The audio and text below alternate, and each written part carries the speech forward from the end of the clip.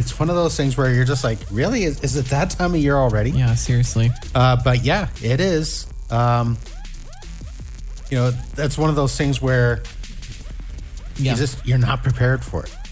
And so... well, because you don't know, like you can't prepare yourself for what you do not know that you're going to face. I think that sometimes can be a big factor. Yeah. Well, here's the biggest thing. The one thing I would recommend for anybody, whether they're going to, I don't know, high school, college, university, starting a new job, whatever, set time for yourself to have a personal devotional, whether it's by yourself or whether with someone else. Do this, because, the Apostle Paul made it clear in Ephesians 6 about our battle's not against flesh and blood, but against the rulers, against the authorities, against the powers of this dark world, and against the spiritual forces of evil in the heavenly realms. Mm-hmm. And when he talks about that, what does he say to do? Well, you have to actually put on the full armor of God. So, he talks about each individual piece and, how every piece is for defensive except for one thing, the word of God, which is the sword of the Spirit. And then, of course, prayer on top of that, the other weapon, right?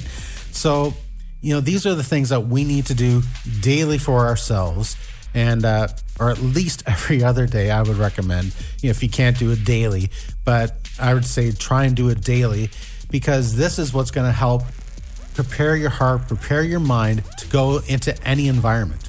Because if you're not preparing yourself, you're not putting on that spiritual armor. Yeah. It's kind of like, imagine going into battle and you're in like a pair of, swim shorts. I can't imagine any soldier that would go to into a war scenario in a pair of swim shorts. Yeah. They wouldn't do that. With a pool noodle as a weapon. Yeah. It's like, oh man, they would die instantly. Yeah. In a war situation. And so that's what Apostle Paul is saying here is you got to be ready. You got to have all this stuff with you ready to tackle what's coming. And because, high school, college, university, new job, whatever, it is going to be a war zone spiritually for you. And you have to be ready to tackle it. Well, let me ask you this as a father, like a father's perspective. I don't know, is there a point where maybe parents should just be like, okay, I feel like state school, it's just like I know you're a big proponent of the school system and stuff like that. Like you've worked in the school system and, still do, I believe. And it's, I don't know, is there a point where you go, it's just too much? I just see the pull and I know that there's opportunities there, but the pull is just so great and I might see it on my kids. So I got to get them out of there. Yeah, I hear what you're saying. And there have been times where you thought about, should we pull our kids and, homeschool them? Well, we have done homeschooling before. Should we put them in a Christian school? That's been on our minds, but part of the inhibiting factor, the only factor for us really has been the cost. Yeah. When you're talking for high school, you're looking for like $15,000 a year. Yeah. Upwards of that. And that's just one student. Yeah. And, you're trying to put in all your kids into a Christian school and you're spending a mass fortune on your kids' education. It's I'm sorry, I can't afford to do that. As much as I would love to do that, I just can't afford to do it.